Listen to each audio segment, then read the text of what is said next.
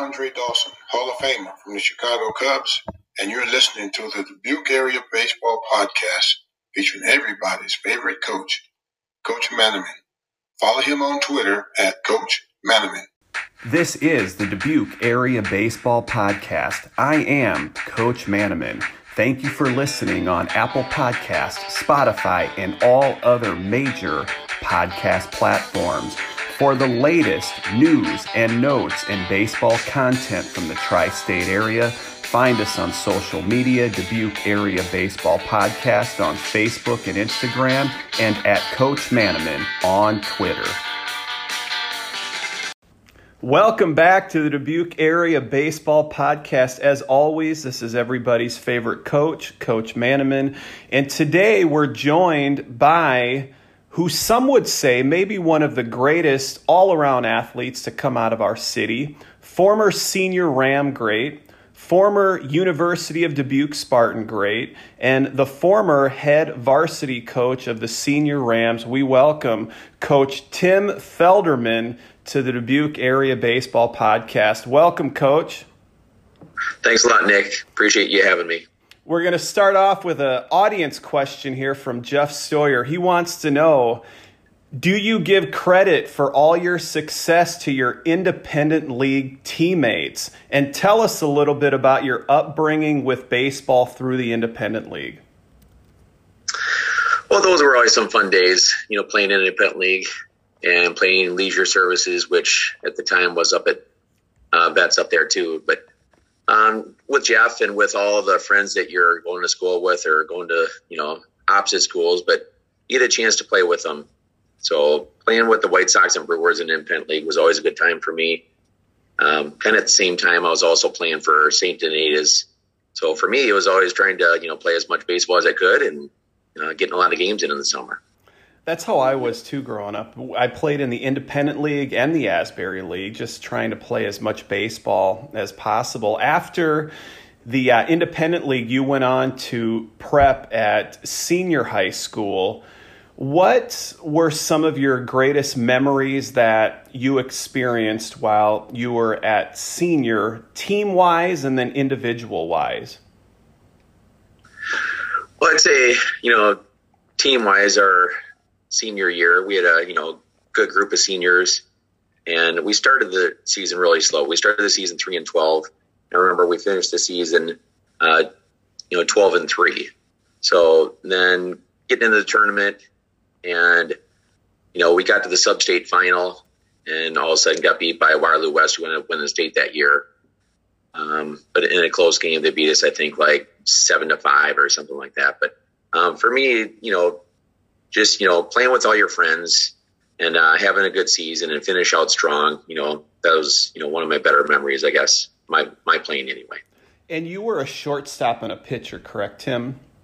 Correct, yep. Did you have any performances on the mound or put up any great numbers at the plate that stand out to you? Did you win any conference accolades when you were there, or was that way too long to remember?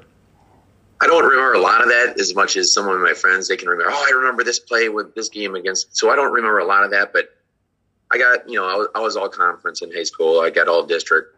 I played in the, the all-star game that they have in high school. But, in high school, no perfect games, no no-hitters or anything like that. I'd say no. We'll get into the perfect game and the no-hitters a little later, but why did you choose to go to the University of Dubuque baseball program? What stood out about that program that made you want to make your mark on that program? Well, the main reason was my mom worked at the University of Dubuque. So for me to go to school there, she was, 9 of the 12 months. So I had 75% off tuition. So that was a main reason there. I knew a little bit about the baseball program as my mom worked there, and went to a couple of games up there. So that was the main reason I wanted to stay in town. I liked Dubuque and, kind of wanted to stay in Dubuque. So that's why I chose University of Dubuque. Well, that's good to know that you're not in your 40s still paying off those student loans. But yeah, anybody that has an opportunity to go to college for free. Now, you left your mark on the University of Dubuque program. When you graduated, you were the all-time record holder in batting average at a career mark of 387, hits 199, runs 119, total bases 246, at bats 514, games played 148, and defensive assist at 320. Which record would you be most proud of and why? Well, for me, it's, not individual. It's always a team game. So, my individual batting and that's all great and everything. But for me as a coach and for me, as a player, I always strive to, play good defense, and I stress good defense and giving teams 3 outs in the inning and all that stuff. So I'd say, probably my defensive, assists record, if I had to pick one, would be the one that I like the best. During your time at the University of Dubuque, you did rack up a whole bunch of individual awards and also still hold some records today. But what are some of your fondest memories from playing at the University of Dubuque?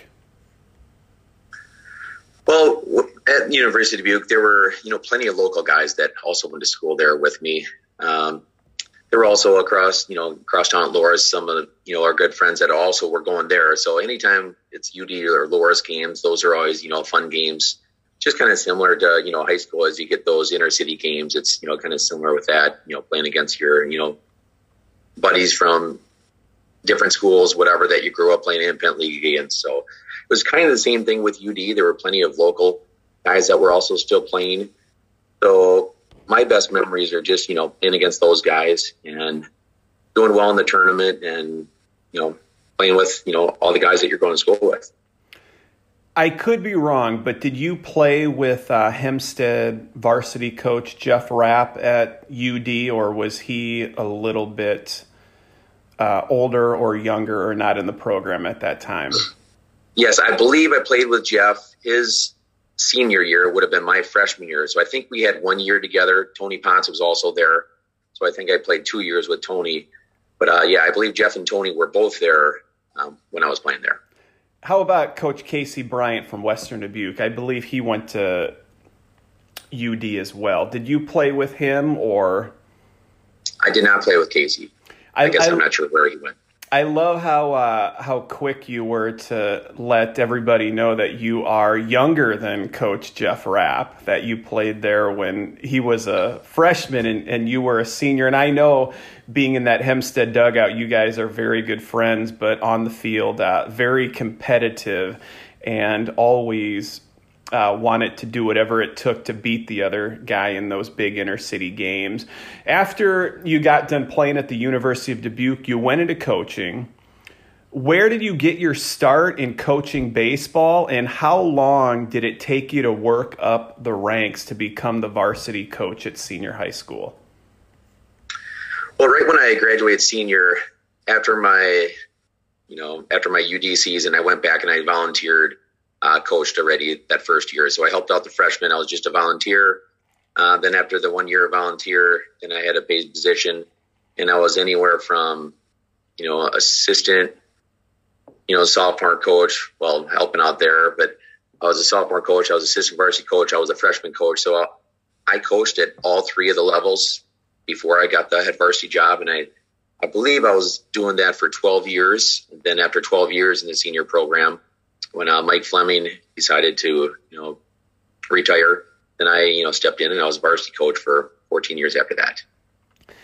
It seemed, when I think of senior baseball, I think of you, and I think of your face on that senior baseball program. I can't believe it took that many years for you to be the head coach, because I remember just as a little kid and then playing and then coaching, it seemed like you were always the varsity coach. But Mike Fleming, he did a nice job before you took the reins. Now, we're going to have some audience questions here, Tim, if you don't mind answering them. Chris Winter wants to know, what was your biggest disappointment and the team that you coached that had the most potential?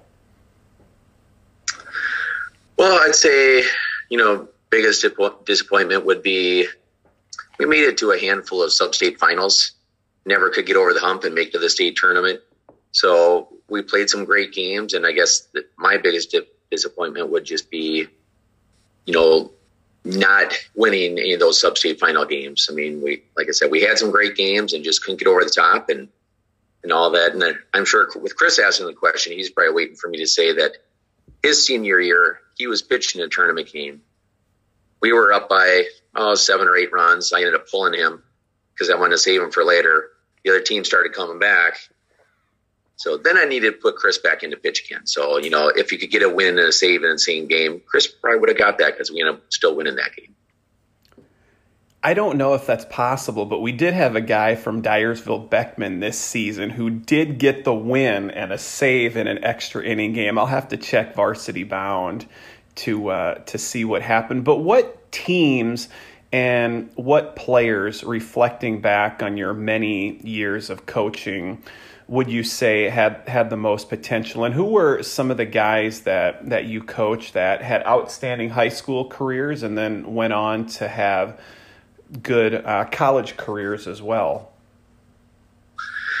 Let's say the top 2 teams that I had, at least win-wise, was in 2014 we had 26 wins.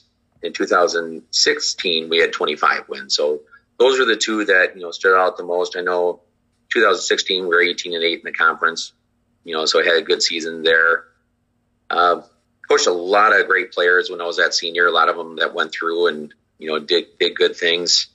The ones I guess that had most success at college, anywhere from Jacob Perman, who I know you've had on as a guest. Connor Grant was a great player. Austin Clemens, was a good player, but those are, kind of a lot more of the recent ones. I mean, David Janes went on, did well in college. And I mean, there's so many, I can't really name all of them. I hate to leave people out, but we've had a lot of good, players kind of go through, senior high school in the past.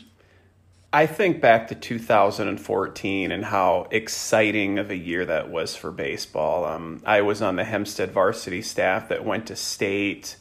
We were ranked number 1 for pretty much the whole year. Senior was in and out of the top 10 as well. And you guys ended our 19-game winning streak. Sam Knoll shut us down. I believe it was 2-1. And what I always liked about Sam is, wow, what a great kid. What a humble kid. I've never spoke to him off of the baseball field, but that was one of the best high school games I think I've ever been a part of. Do you remember that game at Hempstead when you guys beat us? I do remember that game, and mainly, like you said, because you guys had that long winning streak, and I knew Sam. He's a competitor, he's a bulldog, and he's going out there, and he had good off speed, and we kind of figured, well, we're gonna throw plenty of off speed against you guys because you guys could all hit the ball, very well, and obviously with winning 19 games in a row, that really showed. But that was a good game.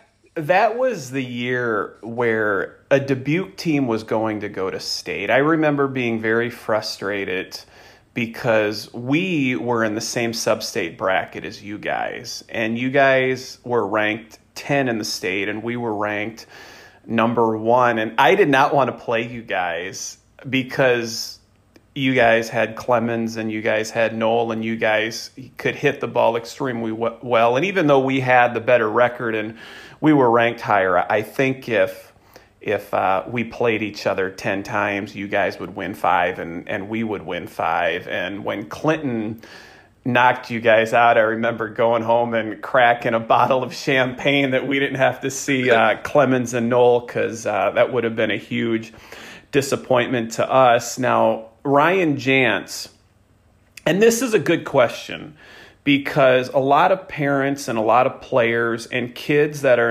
aspiring to be coaches listen to this podcast. What is your biggest headache or worst headaches as a coach? Now, I know that what parents and players see, that is maybe 50% of the job. But what all goes into coaching, and what would have been your biggest headaches for you as a coach?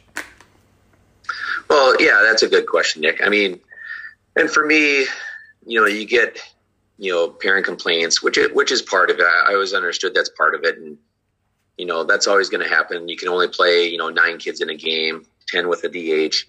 But just watching the kids at practice, working hard, watching the kids have great attitudes, picking up their teammates all the time and all that stuff, stuff kind of away from just the game situations that only the parents and everybody else see, that when you get good kids and you have a good program and kids are doing things the right way, that kind of always gets lost because all people see are what happens in a game. Oh, why is he not doing well there? So for me, it's, kind of the whole thing put together. I mean, kids' body language on the field, kids' body language on the mound. If they throw a borderline pitch that they think should have been a strike, how do they react? Especially when things are not going their way, you still want to, react the right way. And that's always kind of the thing that I always try to, instill in the kids and say, hey, act like you've been here before, show good body language and all that. So for me, just all that kind of put together. Yeah, and you mentioned that, and there's a lot of behind-the-scenes stuff that people don't realize with the field work and the bus schedule and the makeup games and making sure the umpires show up and fundraising and a lot of that stuff that people don't even see. If I could just coach baseball, I would still be doing it, but it became so much more, and it became a lot more time and gave me an opportunity to venture into this. Now, remind the audience how many years you were the varsity coach at senior, and then I want to follow that up with you had shared one of your biggest disappointments was you were never able to guide a team to the state tournament. What stood in the way of some of those top teams getting to the state tournament? Well, for me, I was the head coach for 14 years. I think 2004 would have been my first year as the head coach. And that was like Chris Winter, who talked earlier. He was on that first team, whatever. So we had a good group, that season. But going back, some of the, games that we had, I remember, we had so many close games going in the tournament. And, one, for example, as I kind of look back, in 2016, which would have been my second last year, we lost 1-0 in the sub-state final against Davenport West. So that was a big game. They scored 1 run in the first inning. That was the only run scored in the game. They had one good pitcher, and he shut us out. We had a couple, opportunities, but never got over it. Back in 2012, we had sub-state final game against Iowa City West, and they beat us 4-2 in 9 innings. I remember that was at West. That was a great game, and couldn't get on top there. One game I remember at PV, this would have been a first round game, I guess, wouldn't have been sub-state final, but we didn't have the greatest season. We were at PV, playing the game, got rain, and all of a sudden, we had a rain delay. We ended up playing 12 innings and didn't get out there till like midnight, but we won 3-2 in 12 innings. So, throughout the years, we've had a lot of great games. And like I said, it's just, unfortunate not to get over the hump and get that, sub-state final win to get to the state tournament, because that was always, our goal every year is to make state. The difficult thing, too, is once you get to the tournament, sub-state, everybody generally has one good pitcher who can shut anybody out at any time. I talked about your 2014 team, and you guys lost to Clinton, which had Cole Pennock, who was a big, tall, 6'7" left-hander who went on to the University of Iowa. Thank you for stretching him out for those 7 innings. So when he came back against us, he didn't have anything. We talked about some of the disappointments and some of the frustrations. We have to talk about some of your fondest memories, because looking back on your career and looking back and reflecting, I have so many more positive experiences and memories than I do negative ones. What are some of the memories that stand out to you, Tim? Well, to me, it's always, kind of with the kids. You have a kid at the beginning of the season, and he might be kind of an okay player, and just to watch each kid individually just blossom and improve throughout the season and get better. To me, it's always kind of where they start, to where they finish throughout the season, and even to see some of these kids as I'm going to watch these freshman games, when I was coaching and seeing, okay, yep, he's a guy who could maybe step in, and he's maybe going to be our center fielder down the road or whatever the case might be. And just to watch the guys develop throughout the year and throughout their career, actually, as they come to senior, and play baseball. But for me, it's always, kind of the kids and just watching that and seeing that. And inner city games are always fun. I mean, those are always good memories, where the kids get a chance to play against their friends that they played in independent league with or went to school with throughout the years, and also went to a different high school. So the inner city games, and to me, just the individual development of all the kids, throughout the years are things that I look back and enjoy. I agree with that 100%. And I'm sure you've gotten invitations to weddings and get to connect with the players outside of the baseball field as they've matured and grown into younger men. Now, Tim, you and I have coached against each other for many years. And you are one that I absolutely love to beat and would get upset, even in 7th grade basketball, when you would beat me. And it's just both of us just being very competitive. I was really surprised when I read that article that you were stepping down. I truly thought you were going to be the senior coach on the varsity until your son Easton had gone through the program. What made you decide to take a step back and not coach high school baseball anymore?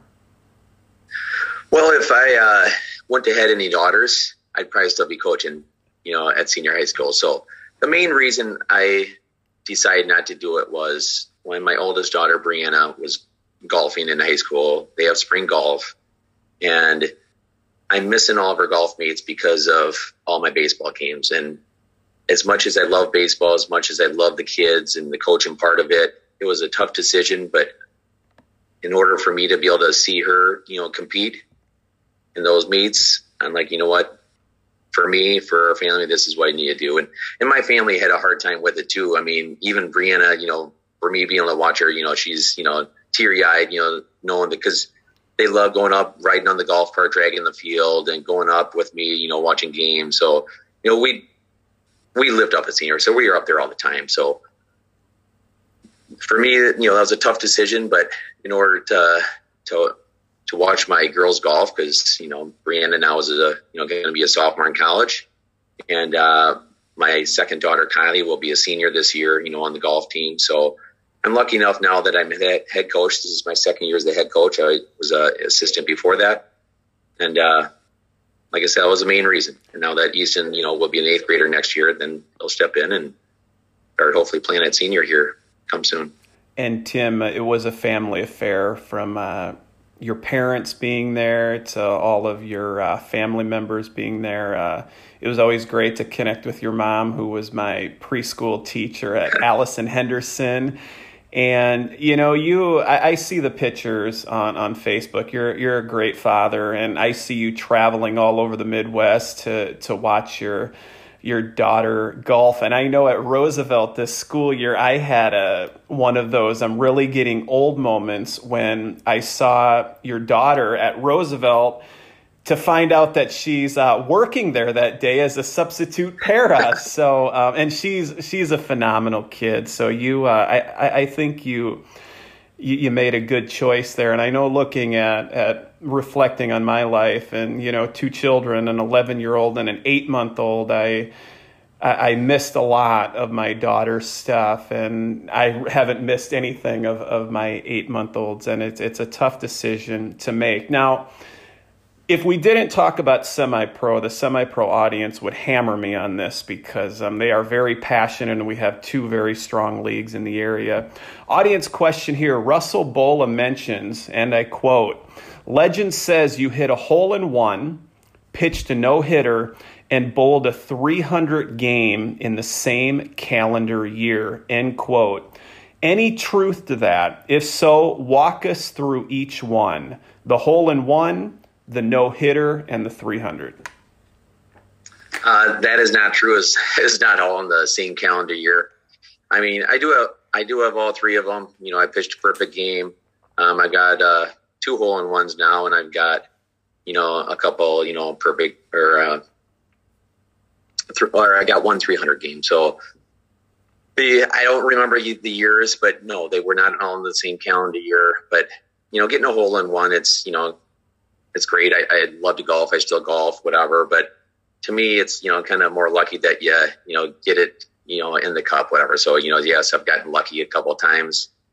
Bowling, you know, that one's a tough one too, you know, to get those 12 strikes. And I always kind of joked with my wife and said, you know, hey, if I ever get 300, I'll finally quit, because bowling season is such a long season that you're gone a lot. And so when I did get a 300, so you go, okay, you told me you're going to quit. So that was my last season of bowling league, but I just enjoy all the sports and playing all the sports and, you know, throwing perfect games. I mean, to me, that's, you know, kind of the one I like the best, because if you don't have good defense behind you, if you don't have good teammates, you know, that's not going to happen. So for me, you know, kind of being a team guy and wanting to, you know, do well with the team, that will, you know, perfect games are the ones that I like the best. Were there any close calls in that perfect game? Was there a borderline pitch that may have gone your way? Was there a borderline call at first base that may have gone your way? Was there a diving catch, a play in the hole, anything that you remember? Well, I remember there was one. It was a 3-2 pitch. You know, and for me as a pitcher, I'm always trying to avoid 3-ball counts. I tell my kids that all the time too. Stay away from 3-ball counts. You don't want to take a chance to watch them. So I remember there was one that was a borderline call, and luckily I got the call, whatever, because it was a full count, and ended up striking them out. But that could have went either way. I remember there was one bang play at first that, you know, that we got, but guys are always making good plays in the field. So it's just, you know, like I said, you throw a perfect game, everything has to go right. Your teammates really got to pick you up in that too. So I'm sure I had plenty of help in that game as well. Who is the perfect game against? It was in the Rickersville tournament, the first one I threw against East Dubuque. During your 300, how many Brooklyns? I don't think I had any, actually. I'm just asking that because I want to show Russell that I know bowling. But you are right. That bowling season is brutal. 33 weeks. I remember 6 o'clock till 9:30 every Wednesday. I was glad to start my master's degree to where I could give that up. This is coming into my head. I'm not sure if I'm right on this, but did you pitch that game against Mitch Williams? Yes. Yeah. Do you have that on your resume that you beat Mitch Williams in a semi-pro game? Well, I don't really use a resume for anything anymore, but that was a great game. And for us, you know, we were lucky enough being Rickersville to get a play out there in the Worthington tournament, and to see all those fans and all the people that were out there. I mean, it was crazy. And I had heard that's what it used to be like back in the day with, you know, semi-pro baseball. They used to get a lot more fans than what they get now. But, you know, playing against Mitch Williams and, you know, him batting against me, because I was the one pitching there at that game as well, too. It was just, I mean, that was a fun game, especially when we beat them, too, that game. So that was a lot of fun. That was my first semi-pro experience, was going out with Brian Pins to watch that game, and that was a lot of fun. I believe he drilled the first hitter, and I don't know if that was set up or if that was planned or what had happened. How long did you play for the Rickersville A's, Tim? Rickersville, I played for 25 years. So I didn't start with Rickersville until, you know, I got to college. You know, good friend of mine, BJ Lightfree, played at UD with me, and he was on Rickersville. So he's the one that got me started there at Rickersville. But I played for the Dubuque Angels. I played for the Dubuque Pilots before I went out there. So I played with them, you know, also before I started with Rickersville. Besides the perfect game, what would be your greatest memories and performances that stood out to you? Well, back when I was playing, Dyersville tournament was always one of the bigger tournaments. So Rickettsville could, seem like when we were playing, never get over a hump. So finally we, won the Dyersville tournament. And, we had a big celebration. I think we were out till, 2 a.m. at one of the players' houses, that tournament. And we didn't do that for any other tournament, but, we kind of went out and celebrated and had that. So for me, that was one of the bigger ones just because it was always, the biggest tournament with the, the pageant and all that stuff they always had with it. Recently, you came out of retirement and played with your son, Easton. Saw that picture floating on Facebook. How did you do? How did he do? And what kind of emotions do you have putting that uniform back on and suiting up with your son? Well, I mean, that was always one thing that I wanted to do was to, play with Easton. And, with him being 13 years old, I didn't know how soon it would work. But it seems like, Lenny, who's been with Rickettsville forever, he just celebrated his 50th year, kind of out at Rickettsville. But Lenny's a guy that I'd do anything for. And when he says, hey, we need a couple guys, could you come out and play? So we were able to, go out and play at Farley. Farley's always one of the better teams, so it's always, going to be a tough one when you're playing there. And so all of a sudden Lenny goes, well, Feldy, by the way, you're batting leadoff. Lenny, I haven't played in 3 years. So not only am I playing, but I'm batting leadoff. So I'm like, okay, well, I want to, be ready to, hopefully not strike out at least my first at bat. So I'm like, I'm swinging right. So I was lucky enough. I hit the first pitch. I got a base hit. But we lost the game 3-2. Easton scored one of the runs. I actually hit him in, whatever. I was lucky enough to be 2 for 4 that game. Came into pitch. I threw 1 inning in the 7th, so I had a pitching inning as well too. But it just, it's fun when you can play with your son or any of your kids, and a little different than getting to coach them. Now you get to kind of be on the field with them. So that was a lot of fun. Playing Farley and losing to that very good club 3-2, and people that are younger listening to this, I don't think you really understand how good of an athlete and good of a baseball player Tim Felderman was. I mean, he said he hadn't played in 3 years and goes 2 for 4 against a top team, and I'm pretty sure could still play. Now, Tim, this is the last question. It's going to be a 3-parter before we hit into that podcast killing double play. What are you doing now? Are you still coaching? And is there a chance that we might see you back on a high school staff before it's all said and done? Well, what I'm doing now is I'm coaching my son Easton in the Independent League. So he's got 1 more year next year left. I coach the Dubuque Reds. I also coach a 13U travel team. We're the Dubuque Hornets, so I coach Easton on that as well too. So I'm still, getting plenty of coaching that way.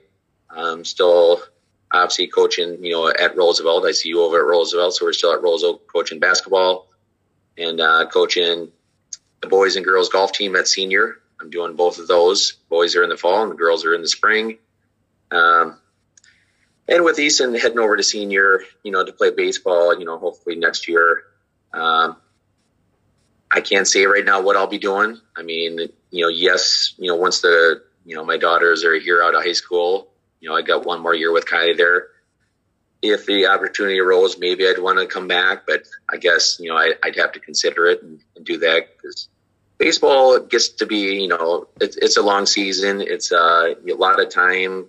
You're going to all the freshman games. You're, kind of showing up at 1 o'clock for batting practice, hopping on a bus and getting back at 11 or 12 o'clock from a doubleheader at Iowa City West or whatever the case might be. So as I'm getting older and, still want to, get out and hit the golf course and have some free time, it would cross my mind, to coach again, but it's hard to say. I'm enjoying my time right now anyway. Tim Felderman, thank you for joining us on the Dubuque Area Baseball Podcast, 643. We're out of here. Post-game show is brought to you by Christ, I can't find it. The hell with it.